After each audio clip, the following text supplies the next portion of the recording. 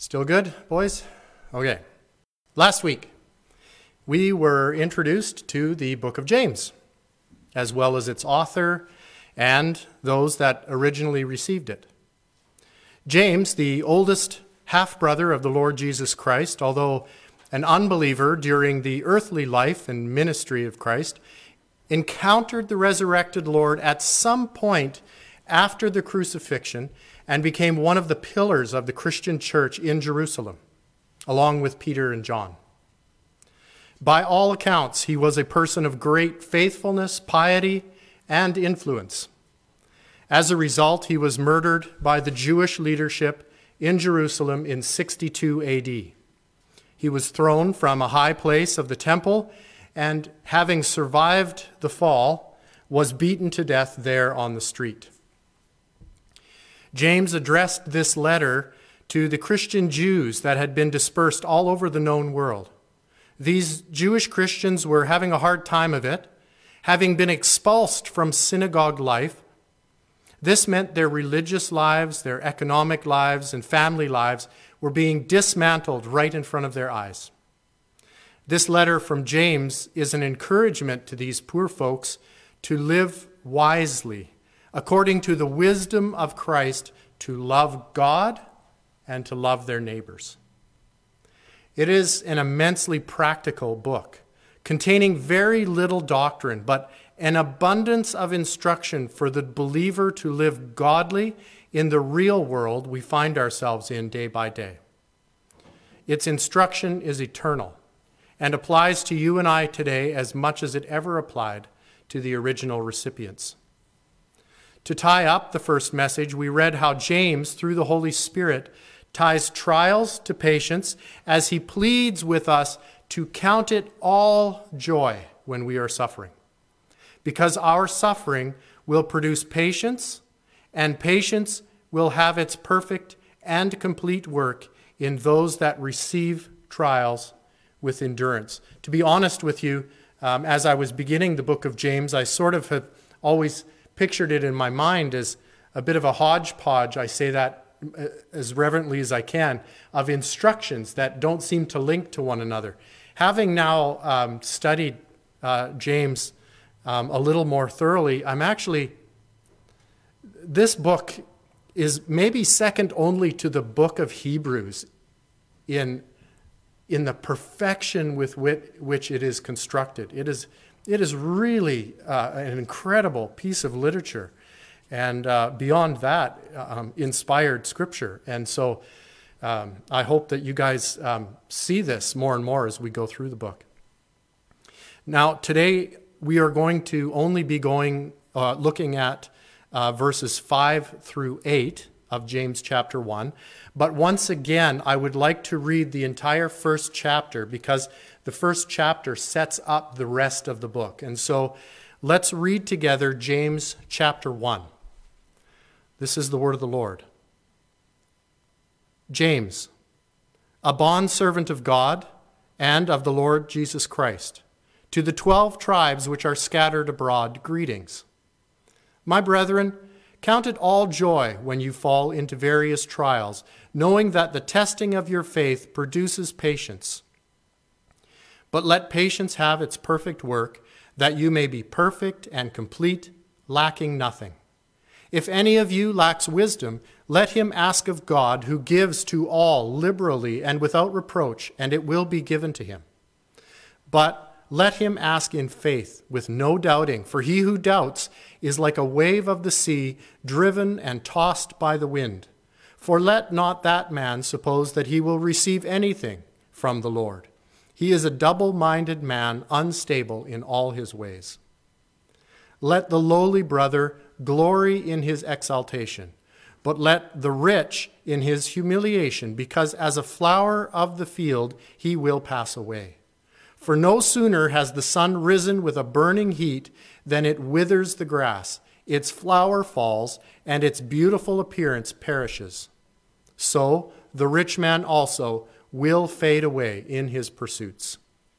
Blessed is the man who endures temptation, for when he has been approved, he will receive the crown of life which the Lord has promised to those who love him. Let no one say when he is tempted, I am tempted by God.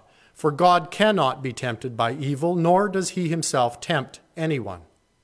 But each one is tempted when he is drawn away by his own desires and enticed. Then, when desire has conceived, it gives birth to sin. And sin, when it is full grown, brings forth death. Do not be deceived, my beloved brethren. Every good gift and every perfect gift is from above, and comes down from the Father of lights, with whom there is no variation or shadow of turning. Of his own will he brought us forth by the word of truth, that we might be a kind of first fruits of his creatures. So then, my beloved brethren, let every man be swift to hear, slow to speak, slow to wrath. For the wrath of man does not produce the righteousness of God. Therefore, lay aside all filthiness and overflow of wickedness, and receive with meekness the implanted word, which is able to save your souls. But be doers of the word, and not hearers only, deceiving yourselves.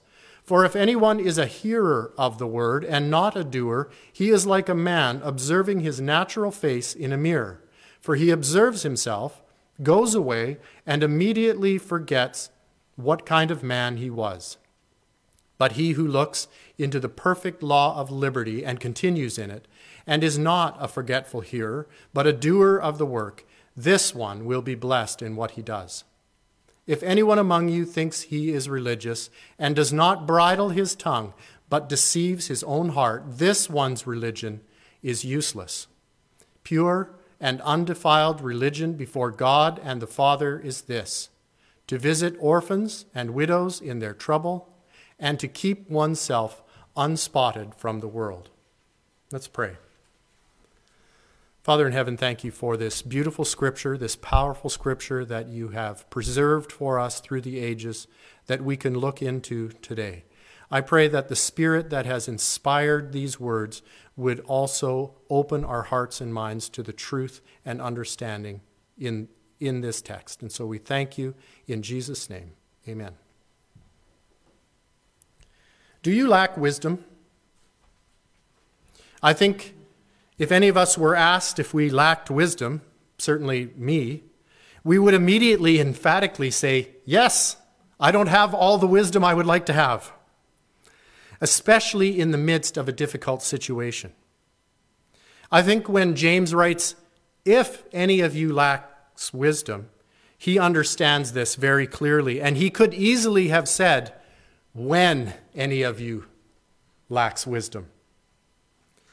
When life is sailing smoothly along, as it sometimes does, although maybe less frequently than we would like, we don't sense this lack of wisdom. There isn't any decision at that particular moment that we are pressed to make in order to move forward in life appropriately. But James has just left a discussion about trials in the life of the believer in verses 2 through 4. It is when we are having a difficult time of it that we truly sense our need for God's wisdom. We all know, sort of instinctively, what this wisdom is that we need. Maybe in its simplest form, wisdom is the ability to make the correct decision when a decision must be made. In a lot of cases, it helps to have as many facts as we can have and some understanding of how those facts work together. But even at that, without wisdom, we can make the entirely wrong decision. So, John, not the Apostle John, our own John that we have in our congregation, one of them, is driving down the road in his truck. He's pulling a low-bed trailer loaded with goods for a warehouse in Edmonton. He has spent years driving. He knows what gear to be in, up and down the hills, how to change gears smoothly at exactly the right RPMs, when to change lanes, and all the other rules of the road so that he can keep himself and others safe. These are all facts that he has accumulated over years of doing his job.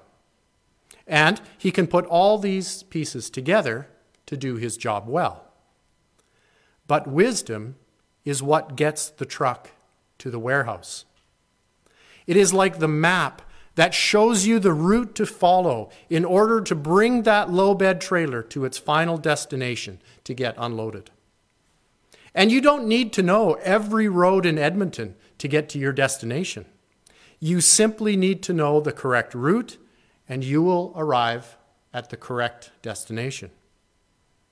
In life, our roadmap of wisdom is, of course, the Scripture. But every now and then, poor John discovers that the route he had planned to take is blocked off by road construction or a car accident. Now what? Now he probably looks over at his wife and says, well, you figure it out. Now just tell me where to go. But anyway, that's another story. But now what? His route was planned. This was completely unexpected. In our lives, when we are confronted with these unplanned, unexpected situations, we call them trials, we need the wisdom of God. The Scriptures, of course, are sufficient guidance in the life of the believer, and we rely on them day by day to sustain us and direct us. But I want to mention a couple of things, and I want to mention them as reverently as I can. 1, we need God's Spirit to understand the Scriptures and guide us into all truth, because He is their author, and His wisdom is necessary to gain a proper understanding of the Bible. Often, when we pray for wisdom, God gives us His wisdom through some Scripture to which He graciously leads us and opens our eyes. 2, our need of God's wisdom is often in the midst of a circumstance unique to our own lives. So, for example, what am I trying to say here?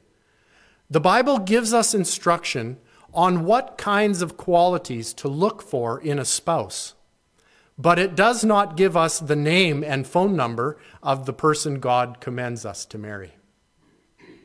The Bible gives us guidelines on how to wisely invest and spend our money, but it doesn't give us the address of the house we are to buy or rent.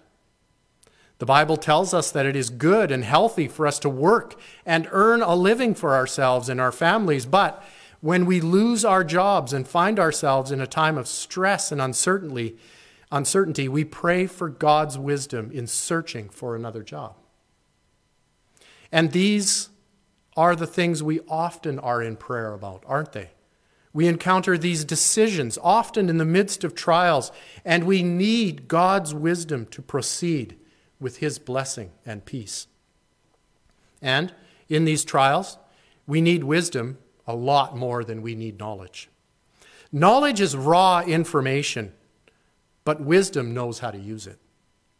Someone once said that knowledge is the ability to take things apart, but wisdom is the ability to put things together.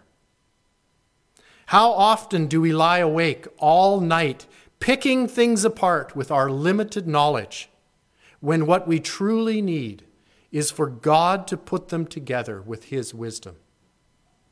That would be a perfect time to pray and ask for God's wisdom.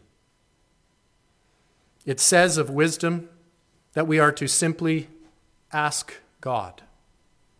Knowledge takes time and a whole lot of effort, and there's nothing wrong with that. In fact, the Bible repeatedly commends the pursuit of knowledge and understanding, particularly in the book of Proverbs. Wisdom, on the other hand, can be a gift from God if we will simply ask. Proverbs chapter 2, verse 6 says, "For the Lord gives wisdom. From His mouth come knowledge and understanding." We ask for wisdom. We don't purchase wisdom, and we don't demand wisdom.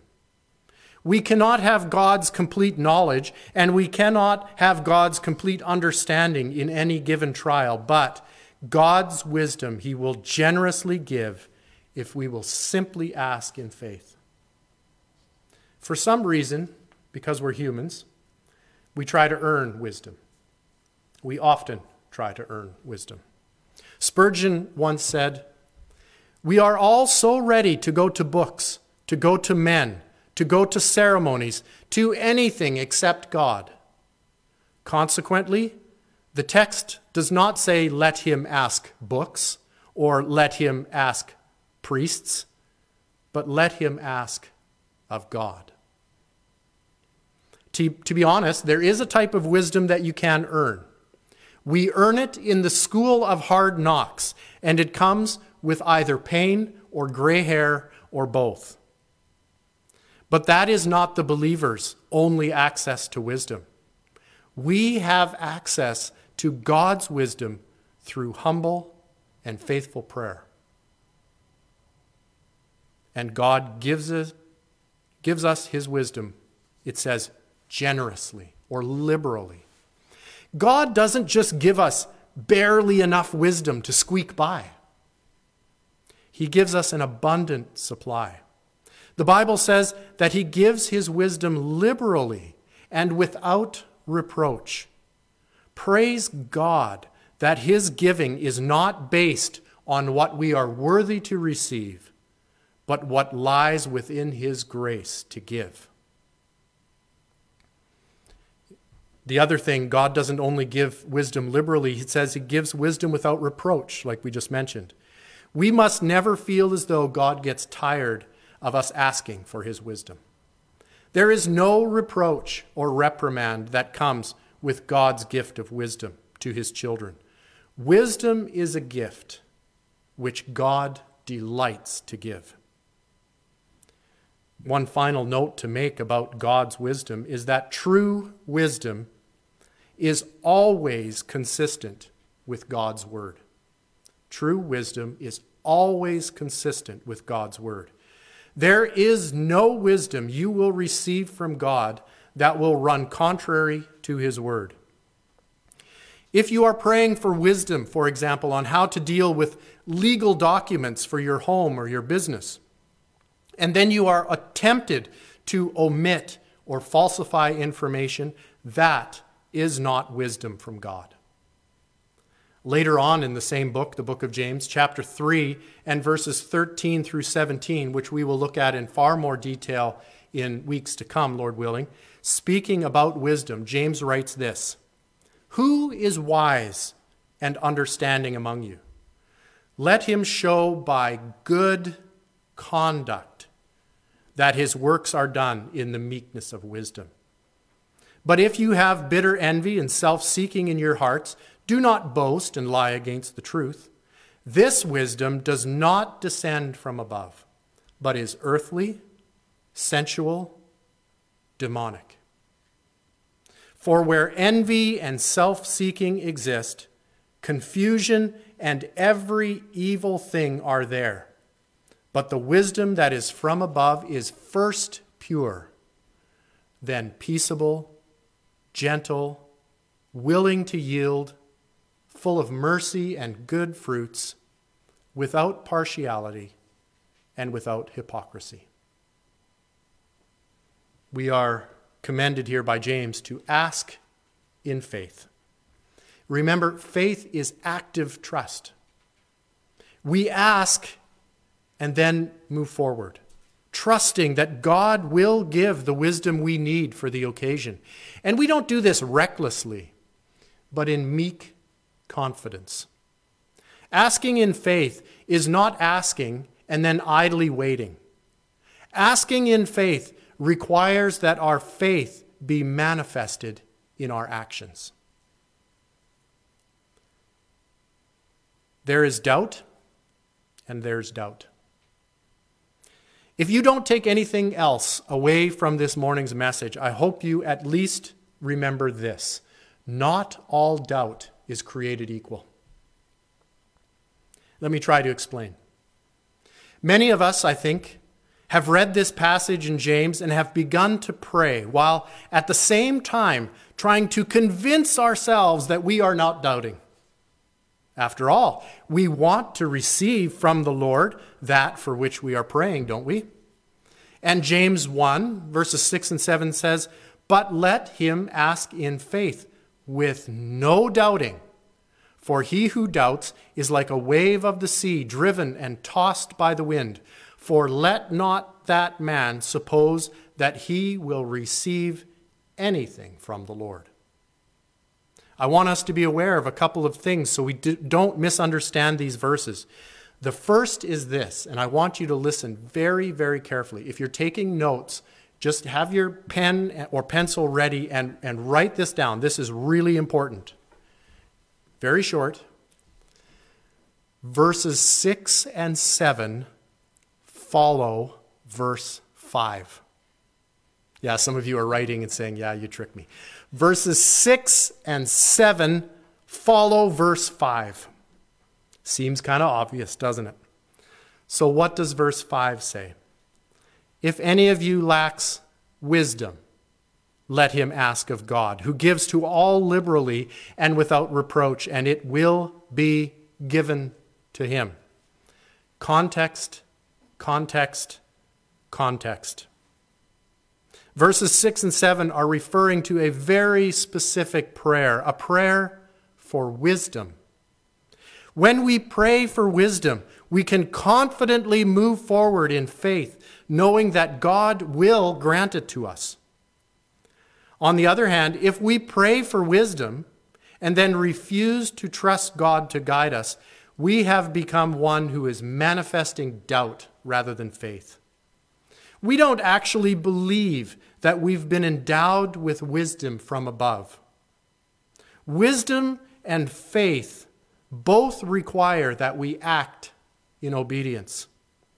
If you have been given wisdom to proceed correctly in obedience to the Lord, and then you do nothing, is it truly wisdom? Or is it even obedience, for that matter? And the same could be said of faith, couldn't it?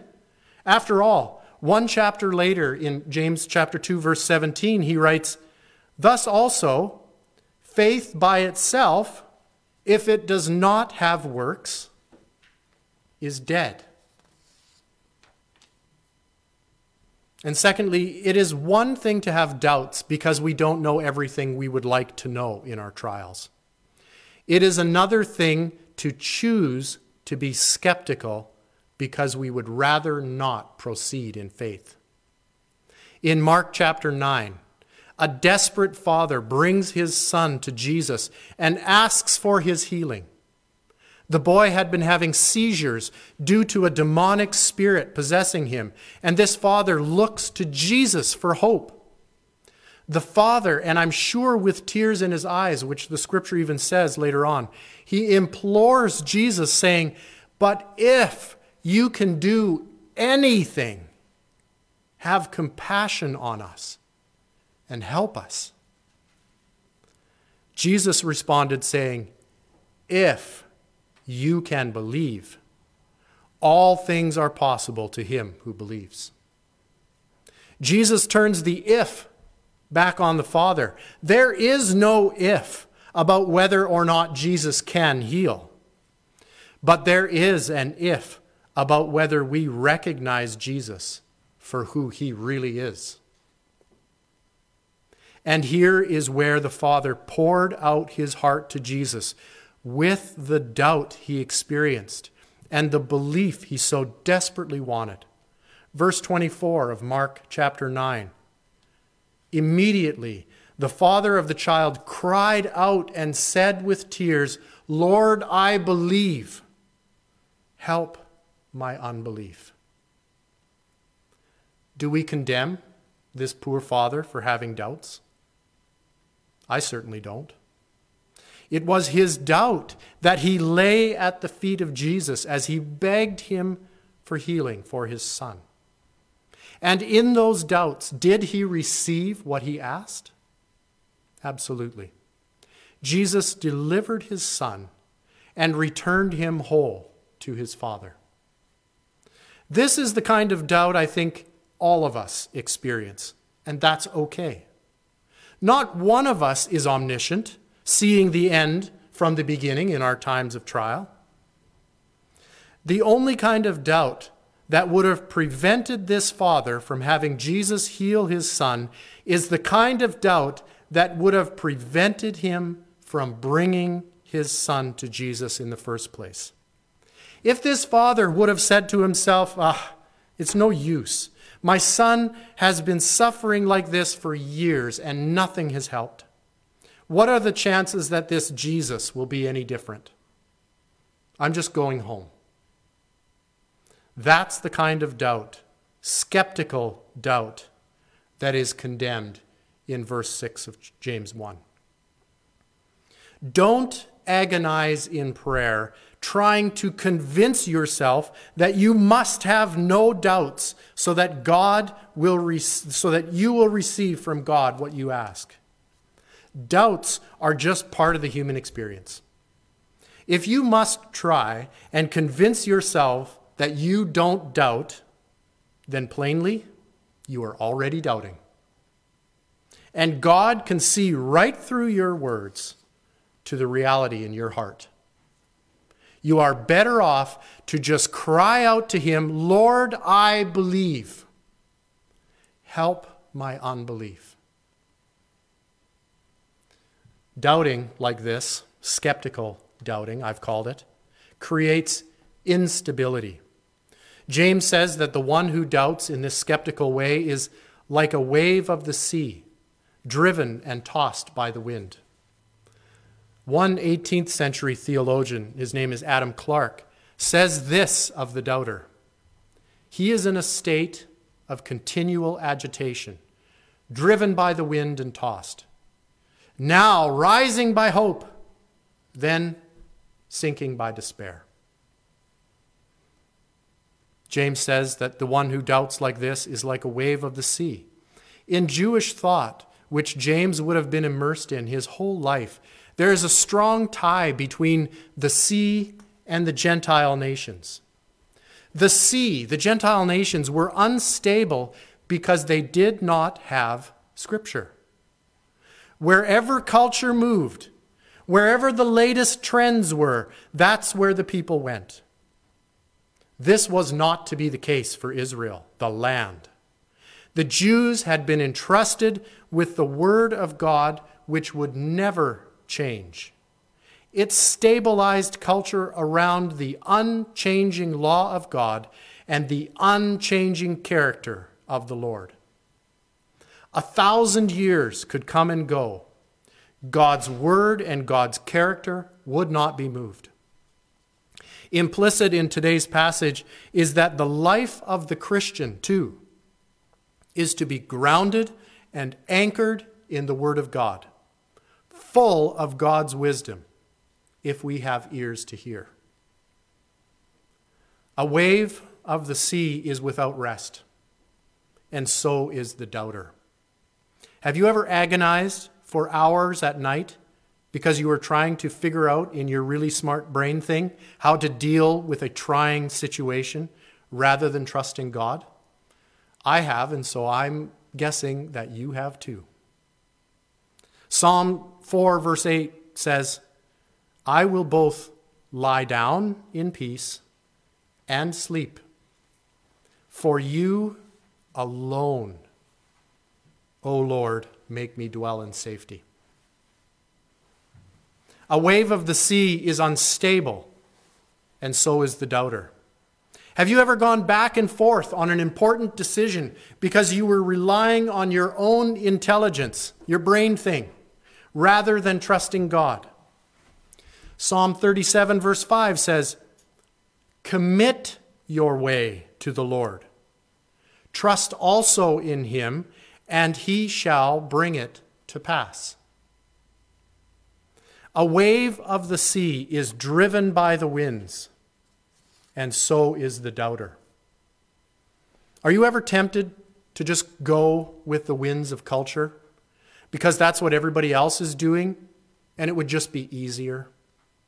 Wouldn't it just be easier to submit to a culture of abortion or homosexuality or euthanasia rather than to fight it?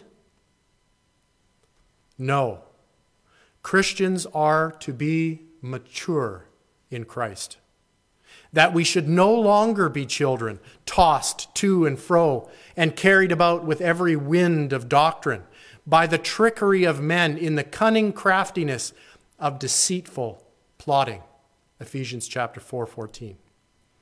There is a quiet confidence that accompanies the Christian that trusts and walks in his wisdom. Skeptical doubt toward God and his faithfulness affects everything. A double-minded man isn't just unstable in the situation in which he doubts. He is unstable, the scripture says, in all his ways. When we fail to pray for God's wisdom, when we fail to believe that he gives us his wisdom, when we fail to act in faith to his guiding, our whole world starts to wobble. Nothing seems obvious anymore. Our doubt seems to overflow from our trials and trickle into other areas of our life that we thought were secure, exposing every crack we thought was stable. For the believer to have peace of mind, he or she must trust God completely, especially in the midst of the most difficult areas of our lives. And isn't James' description of the doubter so accurate? Double-minded. The Greek more easily translates to double-souled, but double-minded is a great translation. Again, the theologian Adam Clarke has a wonderful insight here, describing the double-minded. The man of two souls, who has one for the earth and another for heaven, who wishes to secure both worlds. He will not give up earth, and he is loath to let heaven go. The man who said to Jesus, "Lord, I believe, help my unbelief," was not double-minded. He wanted to believe and declared his belief. His faith was a seedling, but it wasn't tinged with double-minded doubt. He was single-minded in seeking the healing of Jesus Christ. In conclusion of these 4 verses, I want to encourage you to bring your trials and doubts to the throne of grace. Write your prayers down on paper. Ask God for wisdom in each area of trial and trust him to give it. As he guides you, and he will, thank him for his grace and peace, and cross your trials off your list. God is faithful. Let's close today's message by reading 1 Peter chapter 5, verses 6 and 7. Therefore, humble yourselves under the mighty hand of God, that he may exalt you in due time, casting all your care upon him, for he cares for you. Let's pray. Father in heaven, you have been so good to us. We so often forget to thank you for the tremendous blessings you continue to pour out. We forget to thank you when we experience trials. We begin to doubt. Father, I ask that we would have the courage to lay our doubts at the foot of the cross, that we would have the courage to move forward in wisdom and faith. Each one of us in here is facing things in the next while where we need your wisdom. Lord, we're not all that smart. We can't make these decisions well without your Spirit to guide us. And so, in desperation, we pray for your wisdom. And we trust that you will give it to us. Give us the courage to move forward. Give us the courage to walk in obedience, to walk in obedient wisdom. Thank you for each person listening to this message today. Thank you that your word is true and unmovable and unshakable. I pray that this nation that we're living in, that is going through such turbulent times, would look to the truth of your word to stabilize it again. I ask that you would convict the hearts of those in authority, that they would be guided toward the true principles, the true and eternal principles of your word, and that you would give them wisdom. Father, you have been such an anchor of hope for us. And it is in the hope of our Lord Jesus Christ, and in his name we pray. Amen.